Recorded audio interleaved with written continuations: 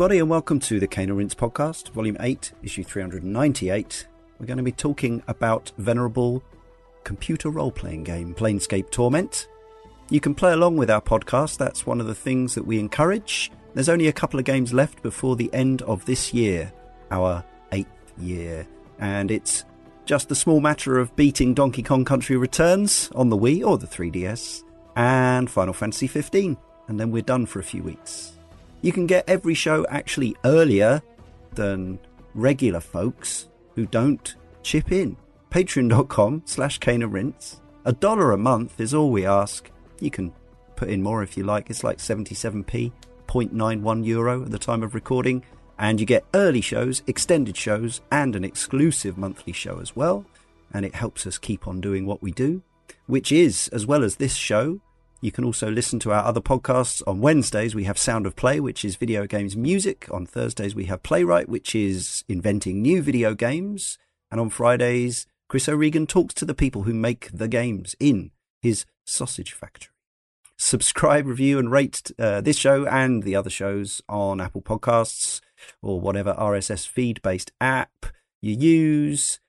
You can even listen to this one on Spotify if it's convenient to you. It might be. Wherever you get your media. We also do some live streaming on Twitch, which also gets archived onto YouTube. Subscribe to both of those and keep an eye on our social media, Facebook, Instagram and Twitter for times and dates of those fun sessions. And you can always find the full schedule, download any old podcast at caneandrinse.com. We sometimes get asked, have we covered a game or where can I get that podcast? caneandrinse.com is always your first port of call. Thank you for listening to this announcement.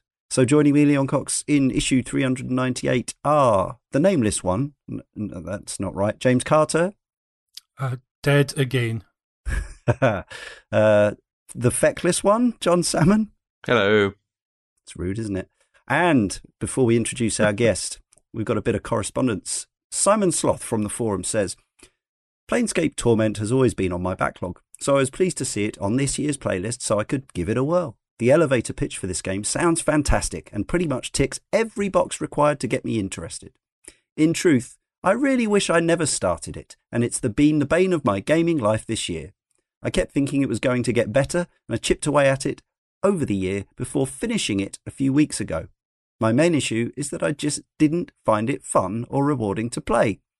I'd love a trimmed-down version as the narrative, characters, and world-building are interesting, but as it is, unfortunately, I didn't really like it. Couple this with the massive time investment involved in finishing it, I've been left with a bad taste in my mouth, which wouldn't have been there had it been a quarter of the length. You're probably wondering why I persevered. Well, it's Sean Bell's fault. Every time I gave up, he would bring it up on the computer game show and I would boot it up again. His elevator pitch is pretty convincing. Here he is, the proselytizing one, Sean Bell. I mean, I feel like I'm starting off on the back foot here. That's quite a... accusation from the start. Well, you could call it an indictment, actually, couldn't you? I suppose, yeah. Well, we'll get into it. Now, James here hasn't managed to beat the game, and we'll get into why, which is, it's an exception. And, when we scheduled this show, I don't think we had a clue that it was going to be coming out again this year. We knew it was available on Good Old Games, and the enhanced edition was already around, which made it slightly more accessible. But I don't think we knew that console versions were going to happen. It's just turned out that way. But anyway, so Sean, you've been banging on about this game at the expense of other people's sanity and spare time for some time. So what's your personal history? Did you play it back in 99? I did. So I first borrowed this from the internet's Matt Lees, because we used to be, we still are friends. God, that sounded really weird. We were friends in high school, and he was getting massively into computer RPGs, and then he'd sort of pass them on to me when he was done with them. And so I think initially trying to play this when you're like 15 years old kind of wasted on me, I think. I think I sort of appreciated it for what it was, and sort of always wanted to go back to it, and then never got round to it. And then I think it was a good few years later, because it kind of disappeared for a while. There was no sort of official way to buy it. And then I think it was sort of got a re-release under that sold out label, and I managed to find Probably. a copy, and pick that up. And then so then sort of in I don't know, it must have been 2021. Played it through to completion and absolutely adored it. Even sort of a couple of years after the release. 2 years of university of life, mate. Yeah. And you got all the messages of the. Yeah. Well, I mean, even then, it's still quite easily. Like I don't say this as a boast. I'm not a reader, and Planescape Torment was like, and this is sad. Like, I'm really not suggesting this is cool or anything, but Planescape Torment is what convinced me that the written word could be really compelling and interesting. And I think you're in safe company here. Yeah. So I absolutely loved it, playing it through my early 20s. I think still, there are probably things about it that seemed maybe more impressive than with me being younger, and just the fact that there really hadn't been anything quite like this, and obviously we'll get into that. And then it's one of those games that, although it's been a long time since I played it, memories of it are fairly vivid, just because it still gets talked about so much, to this day. And especially, obviously more recent conversations, a couple of years ago we had Torment Tides of Numenera, which, we'll get onto, and most recently, Disco Elysium, which owes a lot to this. Right. However, for this show, I was like, right, I'm going to replay it. I'm going to redo the whole thing, forgetting that it's 35 hours plus. And also, I just bought myself a new iPad and was like, yeah, of course, I'll play it on that. That'll be perfect. It's it's accessible. I can dip in and out. I absolutely hate the iPad version.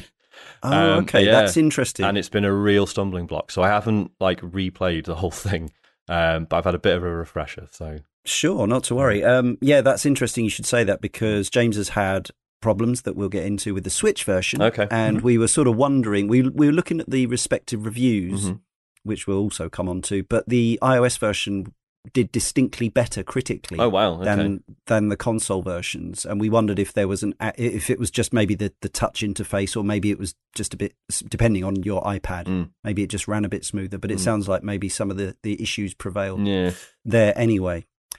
All right, well, there's plenty more to talk about, but John, what's your history with Planescape Torment?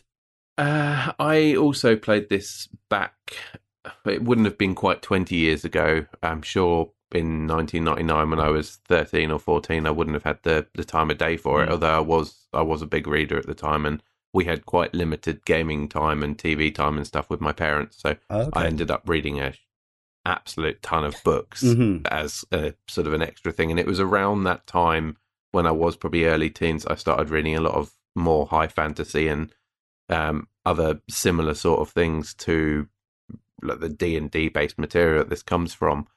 Also started playing Magic the Gathering, which I think has got a lot of similarities, very sort of D&D based alignment systems. And I remember looking at the all the Magic cards, and I think more than even enjoying playing the game, I think I just liked looking at the artwork and the pictures and reading the ridiculous little snippets of lore and stuff on them.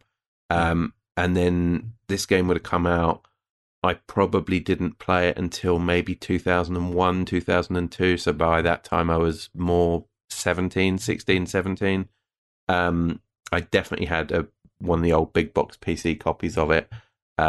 Played it a lot amongst various other PC games, although I never really played very many of the other similar sort of Black Isle and BioWare CRPGs that came alongside it. And that was about it. I probably played through the whole thing. I may have played it twice, but we're looking at 18 years ago. Memories are pretty faint by now of exactly what happened with it, but I've always had it sat in the back of my head of, I really enjoyed this game, I'd like to go back and play it at some point. And then we had 2 years ago both the releases of the PC and I think the iOS and Android versions of the enhanced edition of this, along with the other 4 or 5 enhanced editions that have all come with the similar games. And at the same time as that, Tides of Numenera, which I have played the opening few hours of at least a few times. And every time I've sat down and played the beginning of that, I've thought, I really want to do this, but I probably should play the original Planescape Torment first. It makes more sense to do it that way round. Right. And then we decided to do it for the show a year ago, I guess. So I think it was your pick for the. It certainly was my pick. Here we are. Mostly, I think, just as a kick up the backside to get on and do it, and then also played Numenera, which I bought for full price on day one. So right. Okay. Probably sensible to get on with it. And yeah, I've blasted through it over the course of the last few weeks in my usual style. I've done as much as I could with it and tried to squeeze every little drop of content out. And here we are. Fab. Now, James. Mm-hmm.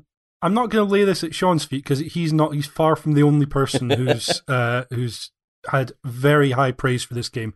It's a game that came out at a time when I think I've said many times on this podcast I wasn't playing a lot of games necessarily. Yep. Basically, I'd gone to university, 3 months before this started, didn't have anything to play games on at that point. I was in a dorm room essentially at uni and kind of ended up having a break from gaming. Yeah, we've discussed before your years of debauchery, so you got a life, womanising. mate. That's what happens. You got Yeah. We know what you were like at uni, James. Yeah, no, just sat in a room watching films instead of playing games, basically. No way. Shocker. Anyway. Did exercise and stuff. Yeah, well, even that, no, because I stopped swimming at that point, so... Yeah, I don't know what happened at university. I came out after 3 years with Crohn's disease and not much else to show for it. Not a degree. I did get a degree, I suppose. But a lot of use Degree that's been and for a me disease. in chemical engineering, and I've never done any chemical engineering. Hey, It sounds You win bloody some, good, you though. lose some. yeah. Anyway, video games. So I'd heard a lot of good about this game, along the lines of like the original Fallout games from same studio, and Baldur's Gate and that kind of thing as well. But kind of stretching over a period where there was a lot of fairly lauded narratives in video games, going on to even stuff like Deus Ex shortly after this, although obviously different genre. And so it'd always been one that I'd looked at when the Enhanced Edition came out and came to GOG and I think eventually Steam. I think it came to GOG first. Anyway, kind of eyed it up, had it on wish lists for a long time and just never got round to it, but always had it on our grand old spreadsheet down as a game that I wanted to play, and therefore put myself forward for this show. And as you said, Leon, it just happened that they announced there was going to be console versions, and I thought it seems like the sort of game that obviously is made to be played on a PC with a mouse, and the iOS or mobile versions kind of made sense as well. In terms of touch Being interfaces. James, you decided to play it in the most awkward and unpleasant way possible. Well, I ended up justifying it to myself because I thought, well, these have come out like within a couple of months of us recording. It would seem silly not to have a perspective on how these play, even Bless if you. that means I absolutely crippled my own ability to play the game. Yeah, well, I mean, and the developers should take some of the blame for this because actually what completely finished you off in the end were all out broken game bugs. Oh, really? That have been in since as far as I can tell, the original, certainly the enhanced version, and exist in all versions of the game. So it's not even the specific port, the specific platform. I guess related, because so. playing it on a PC, I think maybe it's like memory leak stuff. So maybe if you've got enough memory to circumnavigate that issue. Certainly. So the issue I ran into, I guess we'll get into exactly where I ended up stopping my playthrough, although I've watched videos of a Let's Play through to the end of the game, so I am aware of what happens beyond where I got to. But yeah, it was... so someone suggested memory leak. I tried shutting the console down, restarting it. The problem seemed to be I'd picked an order of actions very slightly wrong from what I should have done, and it meant that there were infinitely respawning enemies in one area of the game that were all fighting one another off screen. So it was shadows fighting against the Trijits or whatever they're called. Trijits, whatever. Mm-hmm. And they're all In fighting Granny's off screen. garden. So it had to do loads of calculations for every dice roll that was happening that I was not a part of, and it just ground to a complete halt to the point where I think ran to a similar issue. I did. Were able managed to extricate myself to get out of it. I couldn't on because PC. I couldn't move fast enough to be able to get away from combat because the game was chugging so badly. And then when I finally did get to a cutscene, the combat carried on even though the cutscene was playing. So I couldn't see I could hear what was going on, but I couldn't see what was happening to me until the cutscene ended, and it turned out I had died. Yes. Three of my 5 companions had died, and the second time around I lost all of their gear because I didn't know where they died. Oh, wow.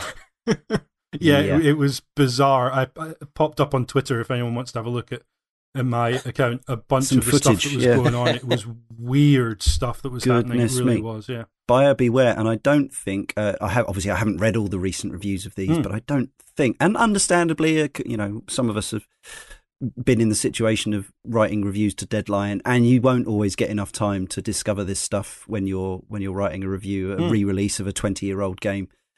So it's, I'm loath to put the blame at reviewers' feet. Really, the responsibility comes with the developers. If you play the first 10 hours of a game as a reviewer and it seems to work fine, I think it's very harsh to call people out for not having found these late game issues. But yes, I think that the folks involved should probably get some patches out, even if it is well after the fact, because buyer beware. Yeah.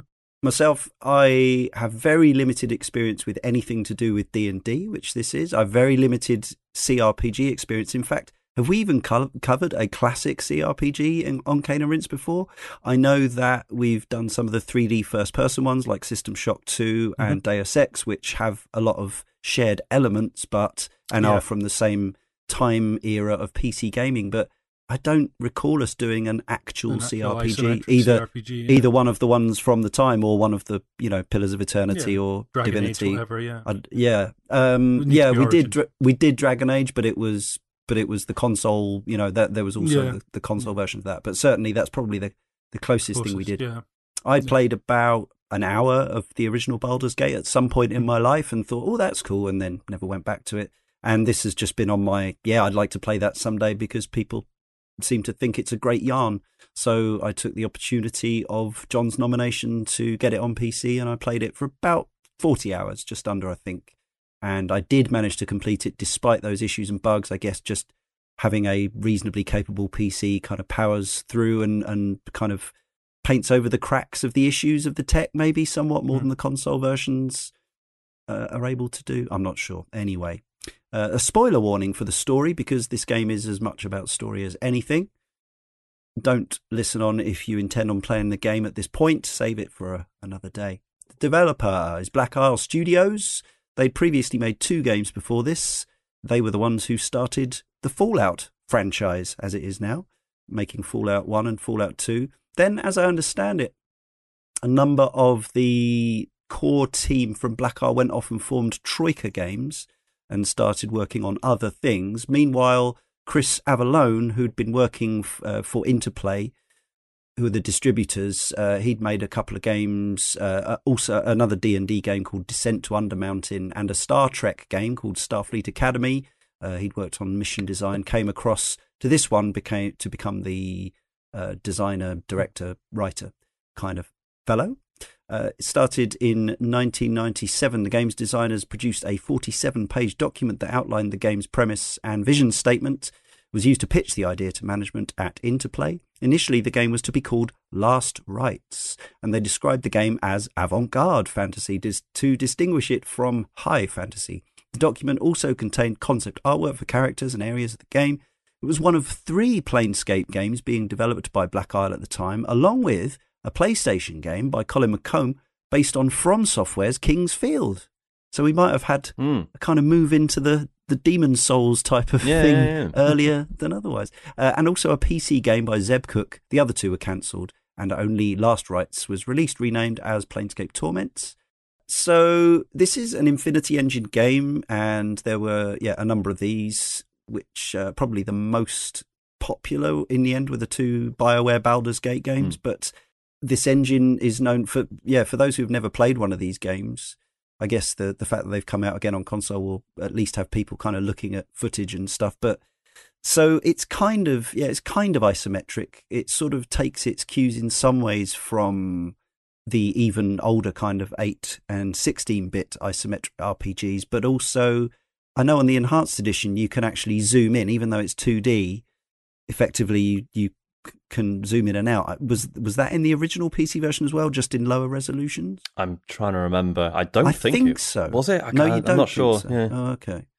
It would have been more of a stretch. Specifically either. And other things about this engine, I suppose, are its ability to have kind of, what would you say, kind of, branching narratives and multi-stacking quests and loads of items and loot and fiddly, nicely mouse and keyboard clicky inventory screens, and also what combat that was real time, but you can pause it whenever you want, so that you'd sort of end up sort of defining your own sort of almost like a turn-based system where you'd be like, right, pause it, you do this, you do this, you do this, let it play out for 2 seconds, right, pause it again. Fairly essential, because otherwise you can just die in seconds, or have key members of your party die literally in 3 hits if you pick the wrong fight. And if you let members of your party die, they are dead unless you reload a save, which I did a lot of. And that's kind of feels like it's baked into the way you play these games as well. Like dying and reloading doesn't feel like you've cheated yourself so much as it feels like you've done the Prince of Persia Sands of Time thing of saying, no, that's not how it happened. Well, especially because they give a quick save option on PC. So that says you should be saving often to me.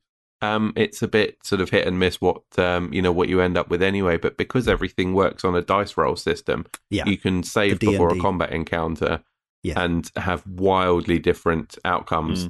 And I genuinely don't think I knew going into this, playing it for the show I started about, 6 weeks ago or something, I don't think I knew it had anything to do with Dungeons and Dragons. Like, I knew that Baldur's Gate, I played Baldur's Gate Dark Alliance on the PS2, and so I knew from that Baldur's Gate was a D&D thing. I only ever played some Warhammer Fantasy role players as a young adult, and I knew, basically, I had a friend who said, oh, Warhammer, poops all over D&D. D&D's kind of old and stodgy and boring. But I didn't know that Planescape is a kind of D&D otherverse. It's a setting, It's, and what we take as like a typical, sort of Tolkien-esque Dungeons and Dragons setting, that's like just one aspect of this ridiculous multiverse that Planescape throws together. It is absolutely fascinating because again, so at the time when I first played this, like I played a bit of Dungeons and Dragons and done a bit of pen and paper role playing, but playing this, I assumed this was all an original creation. I had no idea that there is there were D&D source books available for the Planescape setting. And it's like, it must have been a hell of a task, right? Like, because you're taking, because obviously, the beauty of pen and paper role playing is that, okay, you have an amount of stuff pre-written, but a lot of it is you're just kind of making it up. It's improv theatre in a lot of ways. Yes, absolutely. And to take this setting where it's like, oh, by the way, literally anything that's bound on all sides can be a portal to anywhere else in the multiverse. To do something like that justice in a computer game must have seemed basically impossible. But it pretty much manages it. Or it does enough interesting things with it. This one came out in December 1999, December the 12th, hence we're doing it roughly around its 20th anniversary. The Enhanced Edition, as we said, came out in April 2017, developed by Overhaul and published by Beamdog. Perhaps something about Overhaul and fixing things for the recent console versions. The Switch, PS4 and Xbox One versions came out in September 2019. So the original game reviewed very, very well, over 90% across 40 organs or platforms. The re-release didn't get so much attention, but averaged 85-odd%. The iOS version, as I said, actually managed a very, very respectable, only had 3 reviews, but they were all glowing, including a maximum score one. So it averages like 93%. The Xbox One version and the Switch version have recently been reviewed. No one's reviewed even the PS4 version. I guess there's just not that much appetite amongst the games press to cover these, and there's so much stuff coming out at the moment. But for the double pack, we've got 80% one review for the Xbox One version, and after 3 reviews for that Switch version, it's kind of gone down to 71 odd %, which may or may not relate to the technical side or not, without having read them. Can't be sure. Oh, the benefits of hindsight. Yeah, absolutely. So I'm really surprised by that iOS score. So the thing that's irritated me with it Okay. is, I mean, it's quite fiddly. Like clicking on characters is really annoying because you have to click at the base of their feet. You can't just click on them. Like if you click, so around the torso, you'll run behind them. Right. Can you pinch to zoom? Is that you can pinch to zoom? So yeah, I'm kind of doing this thing of like zooming right out as I'm running around, and then as soon as I need to interact with stuff, I'm like zooming all the way back in. Bit fiddly. Yeah. The other problem is because there's obviously you've no mouse. Normally, there's objects in the world you can interact with, but they're not designed in such a way that they're necessarily obvious. But if you've got a mouse, you sort of scan around, and then like a box will suddenly be highlighted because you can interact with it. Yeah, Can't do that with a finger. Can't do that with a finger. So basically, your options are nothing is highlighted or everything is. Everything. Yeah, right. And obviously, you can toggle that on and off, but you're constantly thinking, well, what if I'm missing something? Yeah. And if you turn that highlighting on, it also like the names of every character on the screen appears above their head, and in certain sections, it's just unbelievable. There's a lot of NPCs milling about, including your 6 party members, all with their full names above their heads as well. So I found that unbelievably unpleasant. And this is on an iPad. I can't imagine what it'd be like on a phone. Unplayable, I would think. Yeah. So that was a shame. I was thinking I was playing this on my reasonably sized monitor, which is only a 1080p monitor. And do you know what? I never even thought to check what resolution the game was running in because it all looked so, nice and crisp and high res for a 1999, 2017 enhanced game. I never even thought. I think that must be the first time I've ever played a PC game and not thought, what resolution is this running in? I must get the most out of it. But I did, because I'm 47 years old and my eyesight's not as good as it was. I did turn the font size up because by default everything was quite widdly, and I think I would have struggled on the Switch even if, certainly in handheld mode. Yeah, I'm one of those weirdos who mainly plays my Switch docked anyway, but I'm not sure this game would have looked good smeared across my big gaming screen anyway. It just everything about it felt at home on a PC monitor with a mouse and a keyboard available. It just seemed like the way I wanted to play. So James, I assume, is it, sticks and buttons on the Switch? Is that really horrible, or did you just play it with the touchscreen? Or I never actually tried using the touchscreen because for one thing, I'm on a Switch Lite. Okay. So I don't have any option to put it on a TV, but also screen's slightly smaller, which is perfectly readable, but I didn't really want my finger in the way of it for the same reasons we've just talked about on the iPad. So you've got control sticks, and what it does is implement for movement like a toggle on and off system where you go between drive mode and tactics mode. Okay. So tactics mode's more like you've got a pointer that you're moving around the screen using the stick. So again, as slow and kind of tedious as that sounds, it kind of can be, but you're kind of scanning around for whatever it is you want. And that kicks in when you go into combat. So that you can highlight the enemy you want to click on or the party member that you want to buff or perform an action.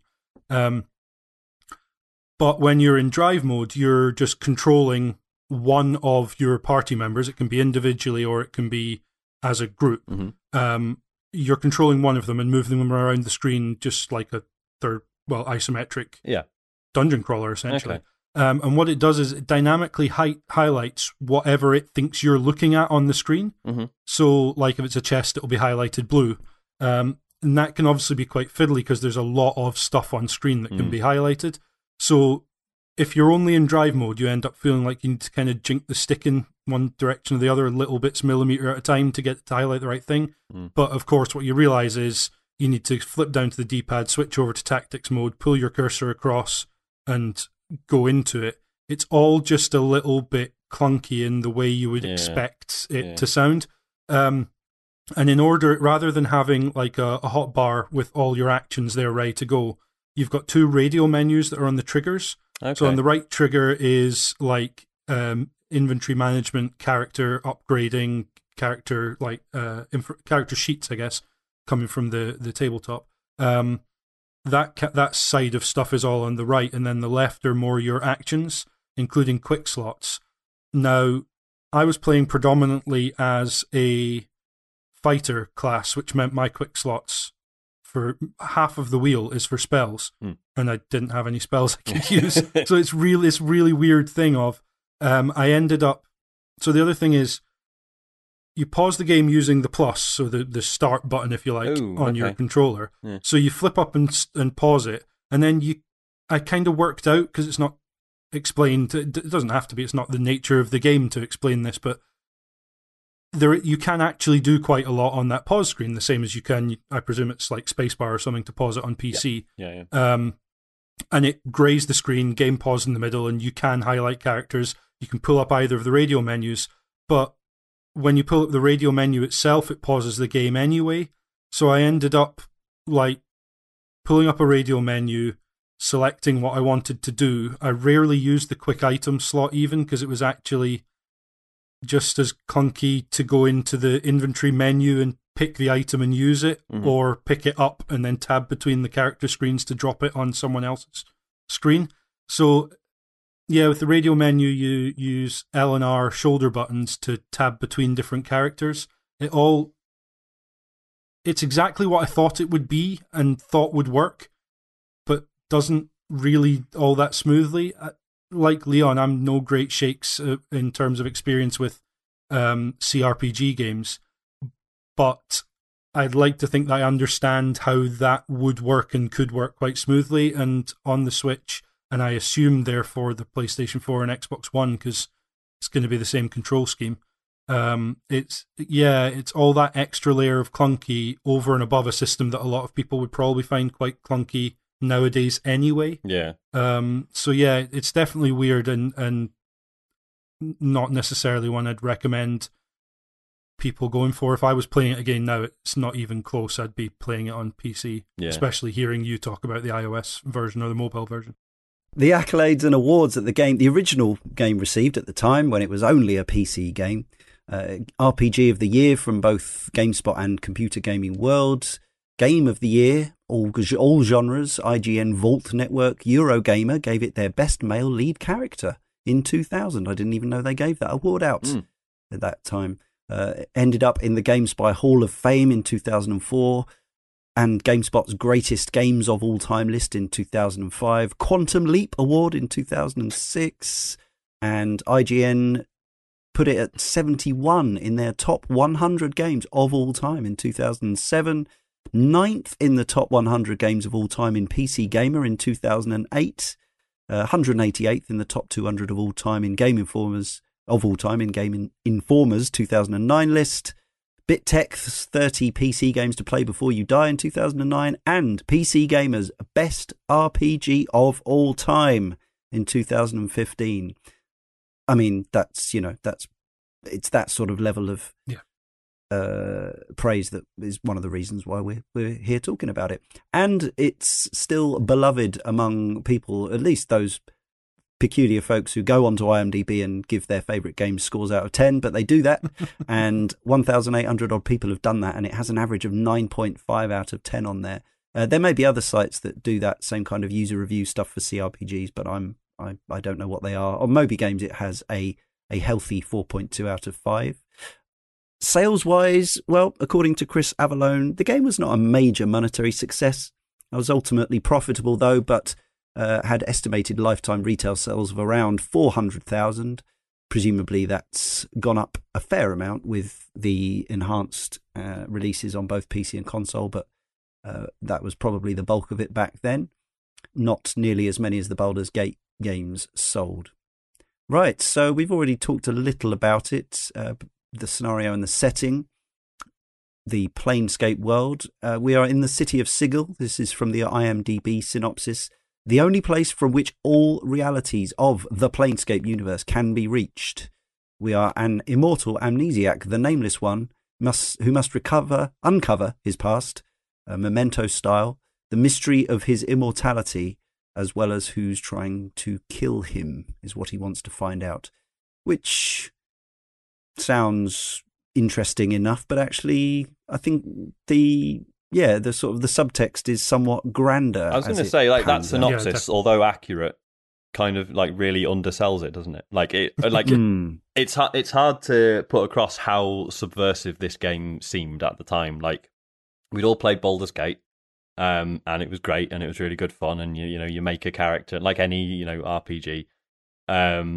you make a character, give it a name, choose what it looks like, and then you pick a class and all that stuff, and then to then go to Planescape Torment, where it's like, no, you're this guy, and he's a fighter, and you don't even pick your alignment at the start. Nope. Like all that stuff happens organically as you go through the game, and initially it was like I was like, what the hell's this? Why do I have to play this weird looking old scarred dude? What's Of course, later on you realise it's in service of a much better story than most games. Certainly, better story than Baldur's Gate. But yeah, at the time, it just seemed weird, like so weird, to have a game like this where it's just like, no, this is your character, deal with it. And although you get, chances to, decide who he is later on, the fact that it started from this everyone starts at the same point was really unusual at the time. And the setting is just unbelievable. Like obviously technical limitations of the time. They don't really show you Sigil in the way that you might like, because the city of Sigil is essentially, so it's floating in the air, as I understand it, in the middle. There's like a giant spire in the middle of it. That's it. And then infinitely tall. Infinitely tall, I think it says. Yeah, this infinitely tall spire, and imagine that, and then imagine like a tire floating, like a car tire floating around a spire. And you're on the inside of the tire, and that's where the city's built. And it's just this huge like ring that goes round, and everyone just sort of lives on the on the inside of it. And then if that's not enough, also it's full of magical portals to all these other worlds that exist, each of which are like a representation of the different, the 9 different moral alignments that you can have in Dungeons and Dragons. It's just bizarre. And and the city's ruled by the Lady of Pain, who's this woman that no one really knows anything about, other than if you do something that upsets her, she'll punish you for it, and you shouldn't really talk about her. And there's just so many weird things about it. It's just fascinating, and obviously, and as this city that exists as this sort of crossroads between all these other different realities, like the architecture is just all over the place, and they kind of nail that. Like it definitely looks weird, although as I say, visuals have aged. It's 20 years old. Yeah, I had a struggle early on with the sort of the murkiness and the indistinctness of the early areas. Yeah. But once you've kind of your eyes have started to pass it, and obviously I'm playing a slightly higher resolution version than was there at the time, but we've got different expectations now. But as you go through the game, the architecture you go to the nicer places and it becomes more distinct. I don't think the 20-year-old, the little CG cutscenes do a hell of a lot to they've aged worse than the game itself. Really, super clunky and sort of badly animated, and it's still very low res and blocky. But yeah, the actual I got more and more into the look of the game as I went on with it. Definitely. Yeah, there were definitely times where I'm not sure how I would have ever worked out there was a path in a place that it turned out there was. I just had to click where I wanted to go because I couldn't see a way through. Like the warehouse in the lower ward, for example. Yeah.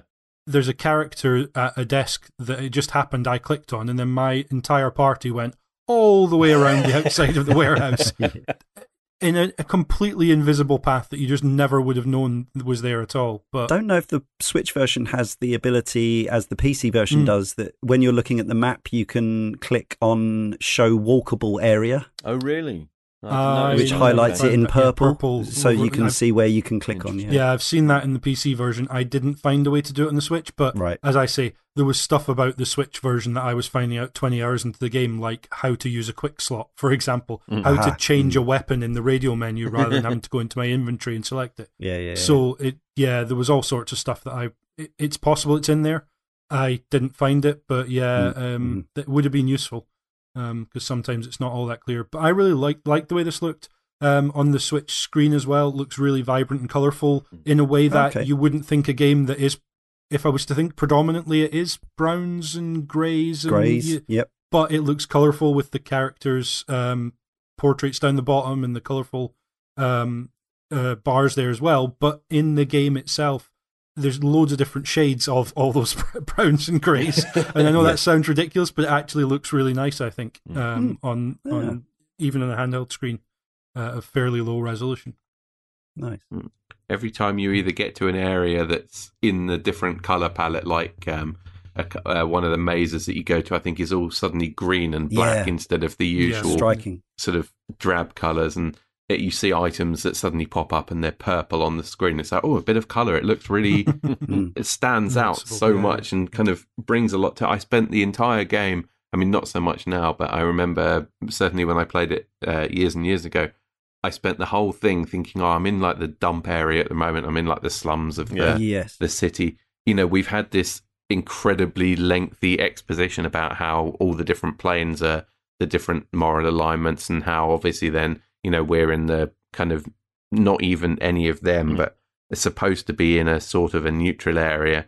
And you think when you start playing the game, oh, this is going to be great. I'm going to go around, I'm going to see all of the different planes. And obviously the one that's going to be chaotic evil is just going to look like hell, like a Christian sort of hell. But, you know, we'll go to the neutral good one, or the lawful good one, and it will be, you know, sort of like a version of heaven. It will all be like nice sort of whites and golds and nice architecture. And one of the kind of sad things is you never actually really get to see any of the nicer parts of it. Everything kind of takes place in the bad section. You do get to the nicer part of Sigil with its sort of more ornate floors and buildings, less ramshackle and ruined. But I'm thinking this Planescape world or spin-off from D&D was only around for 3 years before they started making this game. So it was quite a new 90s thing, the Planescape. It was 94.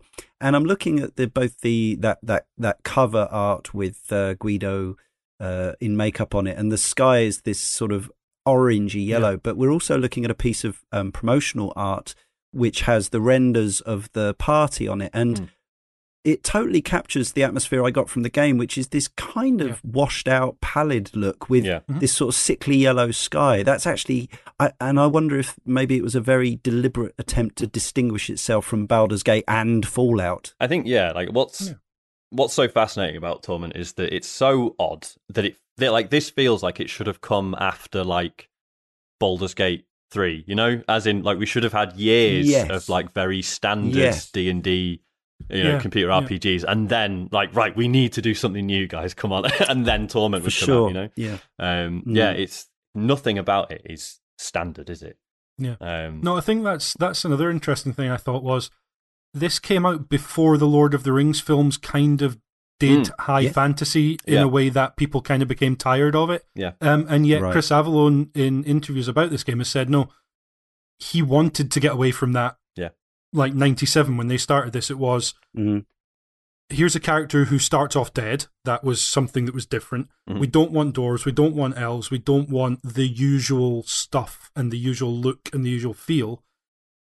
The Planescape universe kind of helped achieve that, because obviously you've got the different planes and each one can have a distinct look and can just be not anything, but you know, it allows that freedom, and I think they did a really good job of that. And to say that this setting and kind of scenario could be so rote, but never felt like it at all. And I guess this is a time before amnesiac protagonists kind of became overdone, maybe to a certain extent. I think several people would agree with that perspective nowadays.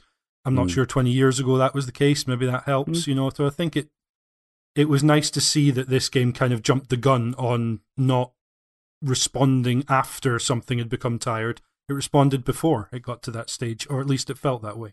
Aesthetically, it reminds me as much as anything of Soul Reaver, Legacy of Kain. There's a look at that about it. Similar, very similar time. I think that was 99 as well, wasn't it? We covered that game a while back. So to talk about the writing, I think we may as well start talking about the characters, because although they exist in visual form and audio, we'll talk about the casting as well and the performances. There is this game was praised for its audio at the time in terms of its interactive ambient audio, where the sounds of the city fade in and out as you get nearer to things. That was, you know, a bit of a what's the word? A sort of innovation for this kind of a game at the time. So I think one of the reasons, if there's one thing I think makes games more beloved than anything, even if the writing, like the storytelling, is good, I think characters are what people really, really attach themselves to. If you look at the success of stuff like Undertale in recent years, it always comes back to those characters. And I think here, when I've looked into people talking excitedly about their memories of Planescape, it comes as much as anything about not so much the nameless one, although I think people liked him and he won that Eurogamer award, but it's the supporting cast of characters that you meet along the way. You've got Morte, who you meet immediately. He's voiced by Rob Paulson, who's a legendary cartoon voice actor for Animaniacs and Pinky and the Brain and stuff like that. You got Jennifer Hale as Fall from Grace, and also Dayanara, who is a spirit character from one of the Nameless One's many former lives, a very important figure. You've even got former popstress and Prince muse Sheena Easton as Anna of the Shadows, who is a sort of a feisty Scottish thief girl with a tail. And yeah, so there's a sort of interesting mixture of what you might call stunt casting, but also, classic voice actor casting. You got Keith David in there and Dan Castellaneta. Tony J as well. And Tony J. Not that one. No. And yeah, so what are your thoughts and memories of the characters, the writing of the characters, and the performances of the characters? I remember being incredibly impressed with it back in the early 2000s, because I think at that point it didn't feel like I'd played lots of games where you had multiple different characters and you could chat to each of them separately and hear about backstory, and they'd talk to each other, and you build relationships, but not sort of relationships in a Mass Effect style way with them. And they all had different opinions about each other, and they'd have little lines of dialogue occasionally. It was quite funny when you're just running across an area and suddenly the dialogue box will just pop up, and it will be one of the other ones like admonishing Mort for being a pervert, like Anna telling him to stop looking up her dress or something. You think, well, it seems a little bit pointless that that's just popped up on the screen.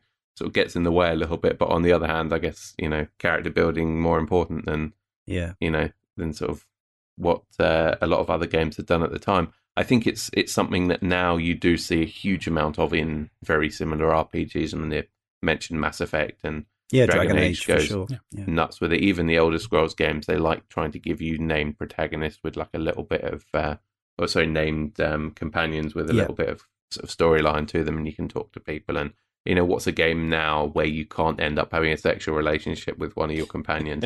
I mean, I'm pretty damn glad they didn't go that far here. No, they really didn't. Well, you can end up have a romance with. Is it just with Anna, romances, or can you have one with Grace? I'm not sure. I think I got stuck between the pair of them a little bit. I've been very sort of non-committal to any sort of romantic aspect. I didn't even really realise it was there. Yeah. And then there's the scene about 2/3 of the way through the game where you're talking to another very important NPC, and in my game, she took on the form of Fall from Grace, and sort of, I mean, she's previously grilled you about what your relationships with all your party members are, and basically said, why do you think they're following you? Why are these people invested in you? There must be more to it. And it kicks off a second round of questioning from you to go and talk to everybody and ask them a bit more about their backstory, and you find out quite a lot of extra pieces about them. But in my game, she also tried to imply that my character might have been interested in Grace, and she took Grace's form and almost kind of dares you to sort of lean in and kiss her. And I did that, and I think it didn't really seem to have any effect on Grace at all. But the next time I went and talked to Anna, she sounded kind of jealous and put out, and I put the question in a little bit more firmly, and she sort of did a weird thing of leaning in and saying something about how the smell of formaldehyde or something on my body really turned her on. And then she started coming on and sort of making advances on the character. And I was like, I don't really know what to do about this. It doesn't really seem like it fits in with the because anything that the game wants you to do. You're not going to get to a point where before you go on the last mission you have sex with the character that you had the best relationship with. I think it just sort of affects their overall they have a morale stat that's hidden behind the scenes that affects various things. Yeah, I mean, maybe this is me being really superficial, but yeah, as an adult, I now feel really weird about anyone finding the Nameless One attractive because he's gross. I mean, he is just a stitched up corpse, isn't and as he? you say, like, yeah, you know, Anna does this whole, like, as I remember it, sort of quite convincingly written bit where she's like, "You are gross, but I really like you." Charisma goes a long way. But then she's a tiefling, and tieflings are what, like half True, demons. yeah. So, you know, with sort of a chaotic alignment. And I think my character had just slowly turned chaotic. So I was just like, go on then. No You kink want to shaming. lean In fact, and it's not bite even my a kink neck, for her. then do it. I don't care. The other aspect of this that I think plays in very heavily, but is also incredibly easy to not realise, is that there are so many conversations that you can have with people where if you press for more information or you continue asking questions, you end up being rewarded for it most of the time just with sort of an XP bump. Mm-hmm. And with if you do the same with a lot of your characters, later on you find out more about their backstory and then they get bonuses. More in particular, after I sort of uncovered more about his backstory after learning things from the other characters, got a huge stat bonus. I think you got sort of +2 strength and +4 charisma or constitution or something, and another thing. And then there's this other aspect where there's numerous conversations in it. The best example is the one with Ravel, where if most of the time when you're talking to her, there'll be an option, an answer to one of her questions where you fawn over her. And the way that it's written out when you click on it, they look like, I mean, when you read it, it looks so sort of patronizing and sarcastic, but she takes it all in. And then at the very end of the conversation with her, depending on how many times you've been nice to her or flattered her, you get more XP and a permanent bonus to one of your stats. I think it's to wisdom or intelligence at the end of it. So there's all these things going on in so much of the dialogue where the more kind of curious and the more you fall along a certain line, the more the game's going to reward you for it. And although I didn't break it down to the extent that I min-maxed it, I did look a little ahead when I was playing this game. Like, I didn't use a guide to get through every step of the way, but I had a little sort of poke around so I didn't get stymied in any way. Also, keep loads of rolling saves in this game, or whatever you whatever format you play it on. But this is a game where if you bump up your the correct stats, your intelligence and wisdom and charisma and things, you'll get more dialogue options. And in fact, you can effectively, like, there is a lot of text in this game. It is in some ways an interactive novel fiction. It obviously, there is gameplay, and you can certainly, as I did, end up underpowered in the ways of clicking on things, fighting in the CRPG style. But I did manage to complete the game, and in fact, the final encounter with the Transcendent One at the end was a conversation for me. That's how I did it, because I could. Yeah, there had to be no. He would have just destroyed me in a fight. So it had to be it had to be a conversation. And I love the fact that the game is that flexible. But it did also mean that I spent a lot of time zigzagging around dungeons, avoiding combat. And of course, the more you do that, the more you have to do it. So so another thing that I ended up doing, I didn't have to, but about, I guess, somewhere between 5 and 10 hours into this game, I actually ended up restarting it because I was having such a difficult time with any combat, because I'd started off playing, as I often do in RPGs like this, where I think there's a flexibility there. I had max stats on wisdom, max stats on charisma, and then a bit of intelligence, thinking that will give me the most options to enjoy the dialogue. And that's absolutely true, because in the mortuary you start in, I played through like that, and I talked my way through that, gathered up everything in there, did everything, didn't have to fight anyone in the mortuary, and left, and then ran into these problems where it was just pushing me all the time to have to run away from combat, and I was dying quite a bit where I didn't manage successfully to do that. So I restarted and decided, okay, I want high wisdom because that gives an XP boost, and more XP means more leveling up, so that made sense. Yeah, it's an investment, isn't it? yeah, it's always the take the XP boost option early on, and it will pay off. And then I actually dumped most of my other points into strength, thinking, okay, I won't have high constitution, but at least I'll be dealing damage. And suddenly in the mortuary, when I restarted the game, I was talking to some of the dustmen, and they just immediately disregarded what I had to say and started fighting me. And it's very clear early on, there were options there. I couldn't tell them my name was Adan, which is a lie, but nonetheless, I had that option when I had charisma. Yeah, it's a lie. He tells a lot. Yeah, but I didn't in the start of the game because I didn't have the charisma to tell it. I was looking at where did I find out that I could tell people my name was Adan? Have I missed something? And the answer is no, I just didn't have the charisma. And likewise, I would... Told you, charisma goes a long way. Yeah, absolutely. And actually, getting later in the game, I regretted more and more. I was dumping points into charisma every time I leveled up, but that's quite a slow process. Whereas at the start, you get 20-odd points to put into whatever you want. And I kind of regretted having restarted it, even though I know why I did.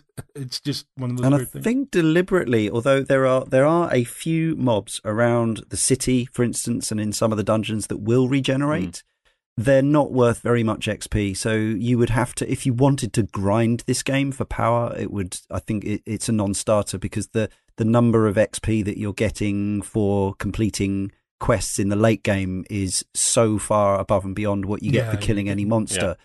I think that's a deliberate weighting in towards the smarter options, as it were, rather than the clicking on things until they die. I think that was definitely a thing you heard a lot, back when this first came out, and it was, you get more experience from talking to people than fighting monsters. Yeah. right. Which again, at the time, was hugely subversive. Yeah. Yes. I think I do find it weird in that, playing it didn't bother me at the time, but playing it now, it does, as James was saying, feels like there's very much this sort of conflict between the way they would like you to have played the game versus the realities of making a Dungeons and Dragons themed computer RPG. In that, it in hindsight, and again, this is after playing Disco Elysium and stuff, it's like, man, I'd love a game of a version of Planescape that just had no combat in it.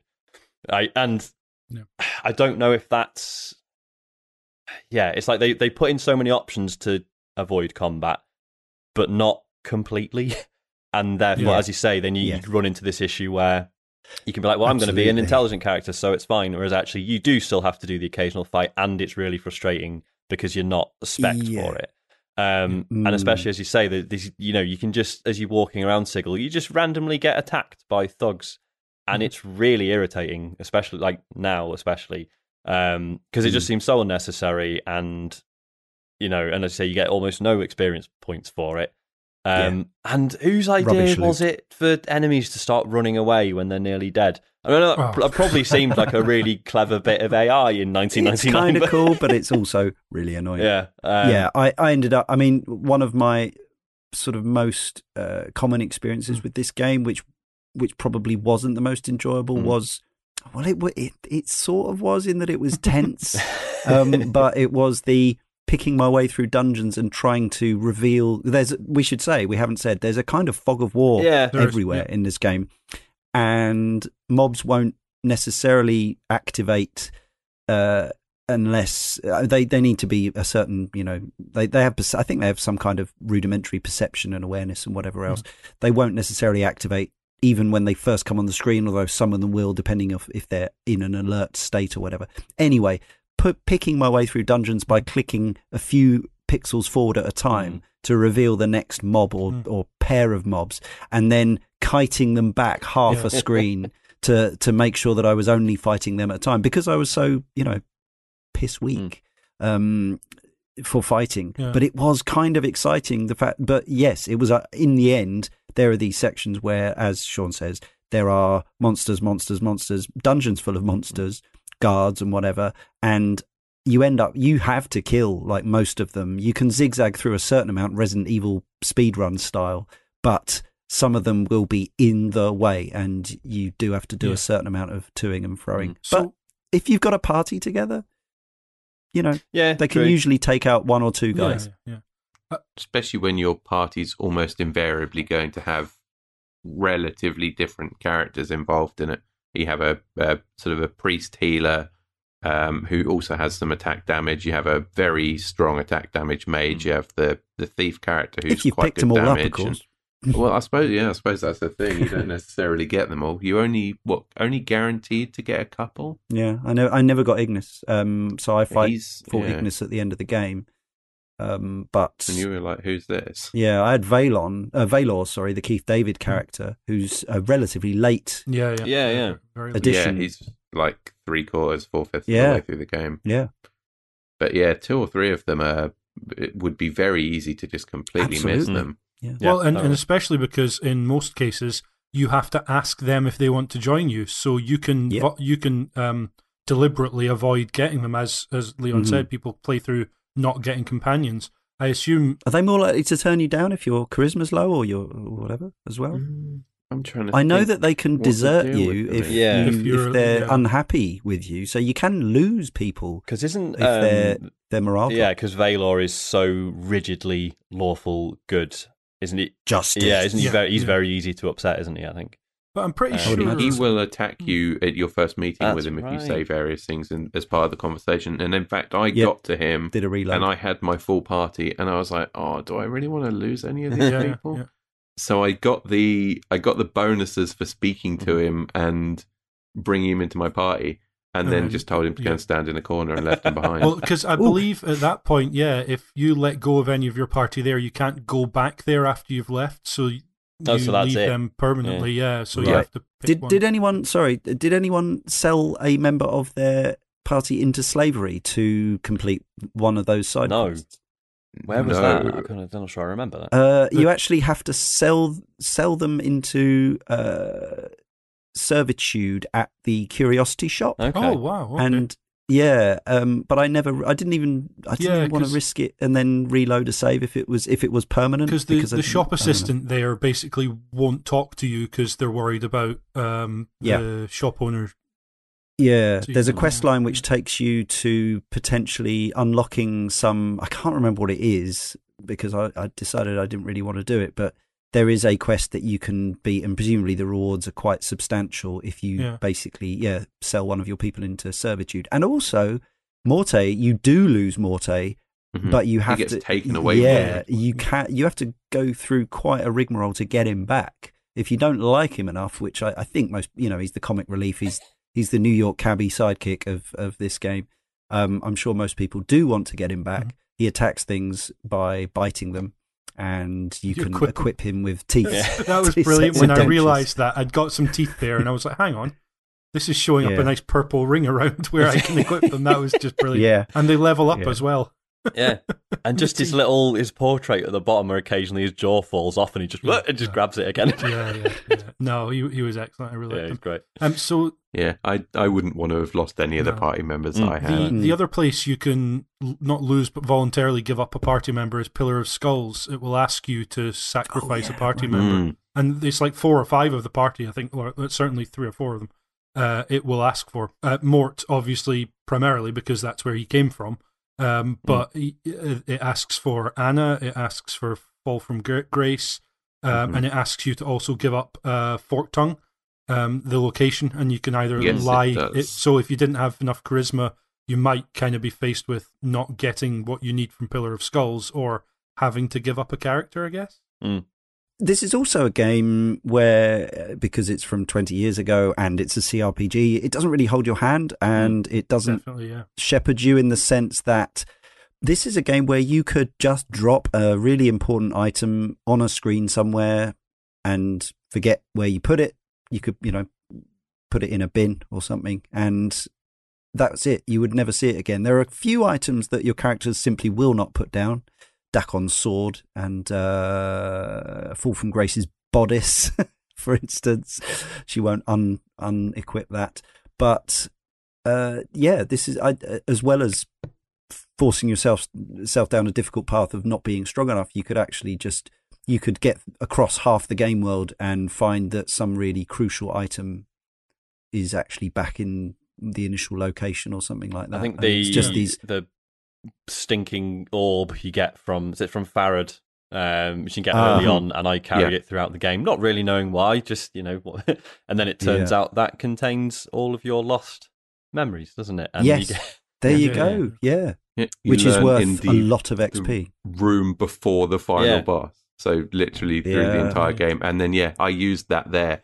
And at that point, I think my character had like 1.9 million XP. I was going to say, I think you get 2 million. Another 2 million on top. Wow. I went from like level 14 to level 28 or something like that.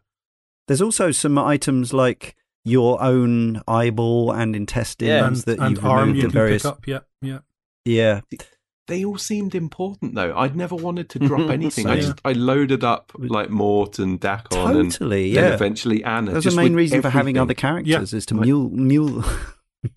Dakon went into the fortress with the mortuary keys from the beginning of the game. I didn't want to lose anything just in case it was that important. I'm glad I didn't when it then came to the egg. And the other really big one is when you speak to that golem in the siege tower. You can ask him, I presume you've got to have a certain amount of intelligence or wisdom or have spoken to somebody else about something. You can ask him if he can make you a weapon that will kill you. And he does.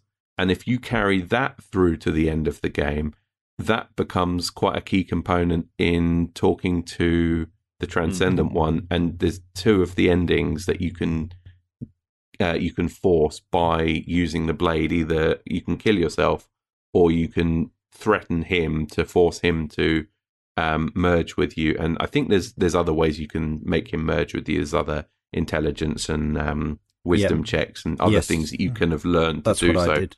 But that blade ends up being an easy way to do either of those 2 endings. But again, another clear sign of the flexibility of the game as well. So I would say there are concessions to some of what you said, Leon, in that you can put down a lot of stuff. If you put it on the ground, it might disappear, but if you put it in a container, it's going to stay. So you can use any random barrel to store stuff. You have to remember that you put stuff there. Yeah, exactly. That's my point. Yeah. But the other thing is, so if a companion dies, they drop everything they're holding apart from those items they can't drop, and apart from, like, when I said my characters dropped a bunch of stuff, like one of them had the bronze. Anna had all my keys. She kept all of them. All your healing items, perhaps. Mort had all of the what seemed like quest important items. So the bronze sphere, a bunch of books and stuff like that, and scrolls or whatever. Yeah. They kept them. They dropped a lot of the consumable items and weapons they were holding. Stuff, but they don't automatically drop anything that might be a quest important item. Okay. I don't know. There must be a list somewhere of things that are not auto dropped. And you can gain the ability to, Phoenix down your party later. There are spells to resurrect, so it's not necessarily, death is not necessary, but it might be the end. I got the ability to resurrect party members from like room 2 of the game. Yeah, I was going to say, you can get that really early on. Dianara gave me that ability from talking to her in like the mortuary, or second floor of the mortuary, or whatever it is. Yeah. It's one of those games though where I know you can do the pause and chain spell things, but it can actually be hard to use that in the middle of combat because the combat can be quite for a dice roll based thing. The first time I came across this system was BioWare's Knights of the Old Republic, which I think it actually said on the back of the box, Dungeons and Dragons, advanced D&D combat system or whatever.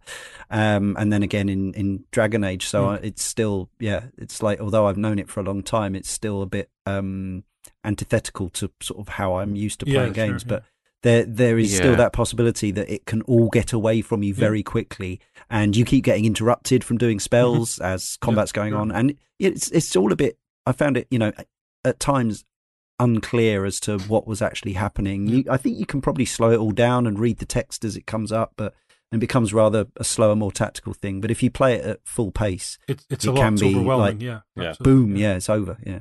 You also mentioned to me, John, and again, this is an area where obviously if I'd spent more time and concentrated harder and read more text boxes, I'd have worked it out and engaged with it. There's a way of plussing all your weapons extensively, which I just did not do, which must have helped enormously. It did, apart from the fact that the game makes almost no beans about the fact that what you are doing is spending stat points that you have a very limited pool of. Right. And instead you meet this guy very, very early who says, I can train you in weapons. Which weapon would you like to learn?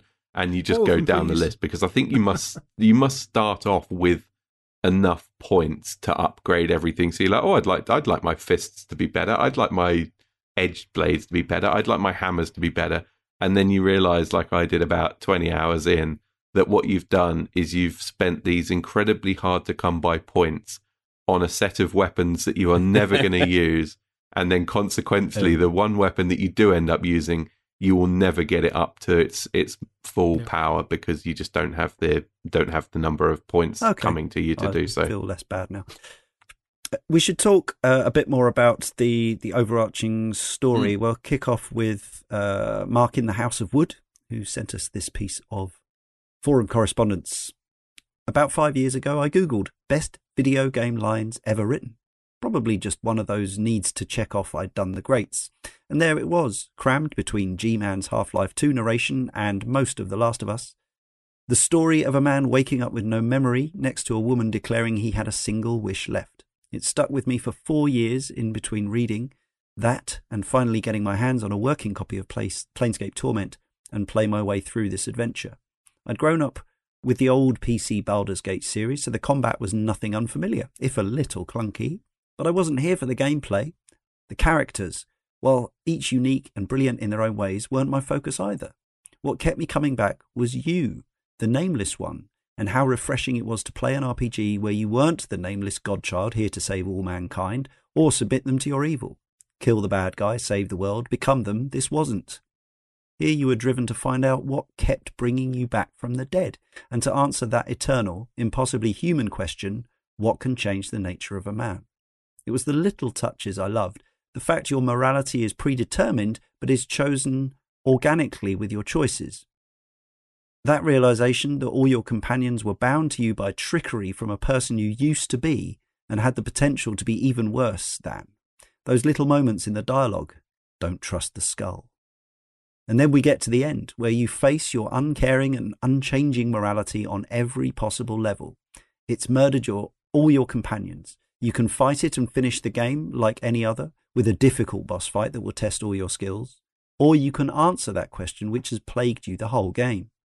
As a player, I know this should feel very mechanic-based. By having so many points in wisdom, intelligence, I can talk my way out of the game. And yet there's something about the answer that moves me to my core as a human being.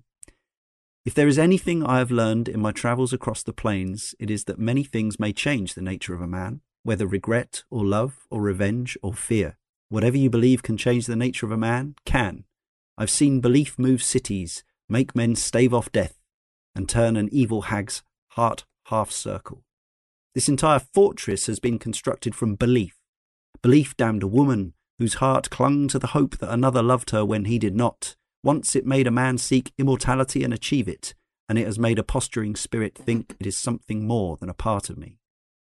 As someone with a lot of self-doubt, it spurred me on when things can feel too much. There's a lot of comfort to be taken in it. That no matter how much we can lose our way, what we believe can change who we are into who we deserve to be. Yeah, so it does come down to, I mean, you could be really reductive about it and say that actually in the end it comes down to an almost Mass Effect 3 style of three choices, but there's way more detail and nuance to it than that, based on your path through the game and the stats you've got, and also your feeling and attachment to the events that have gone on.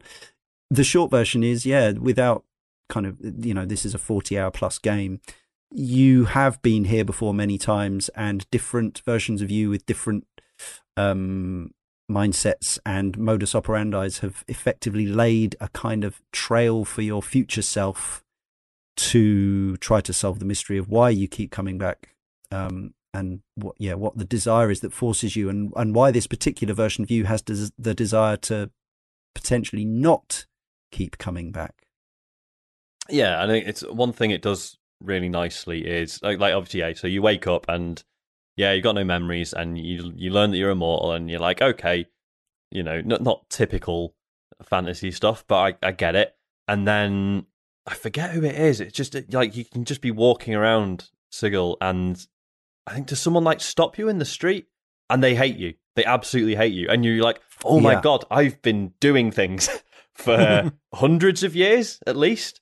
Yeah. And I, like depending on who I'm talking to, I have got reputations and past events that are colouring people's perceptions of me that I have no knowledge of.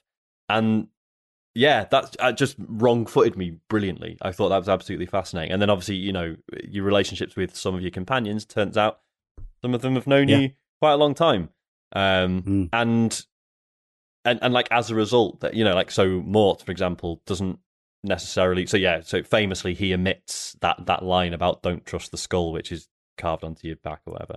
And you find out about it, and you're like, Mort, what the hell? Like, And he's like, you don't understand. Every time you woke up, you could be horrible sometimes, or like every time it was like a different person. So you realize how so Mort deceived you, or was economical with the truth, whatever. But actually, he was quite vulnerable in that moment because he didn't know what you were going to be like this time, and that's it's fascinating.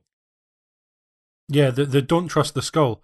I've read a suggestion somewhere that doesn't even actually necessarily relate to Mort, but I kind of like the idea that almost, without spoiling anything, Memento style, you can have tattooed anything onto yourself.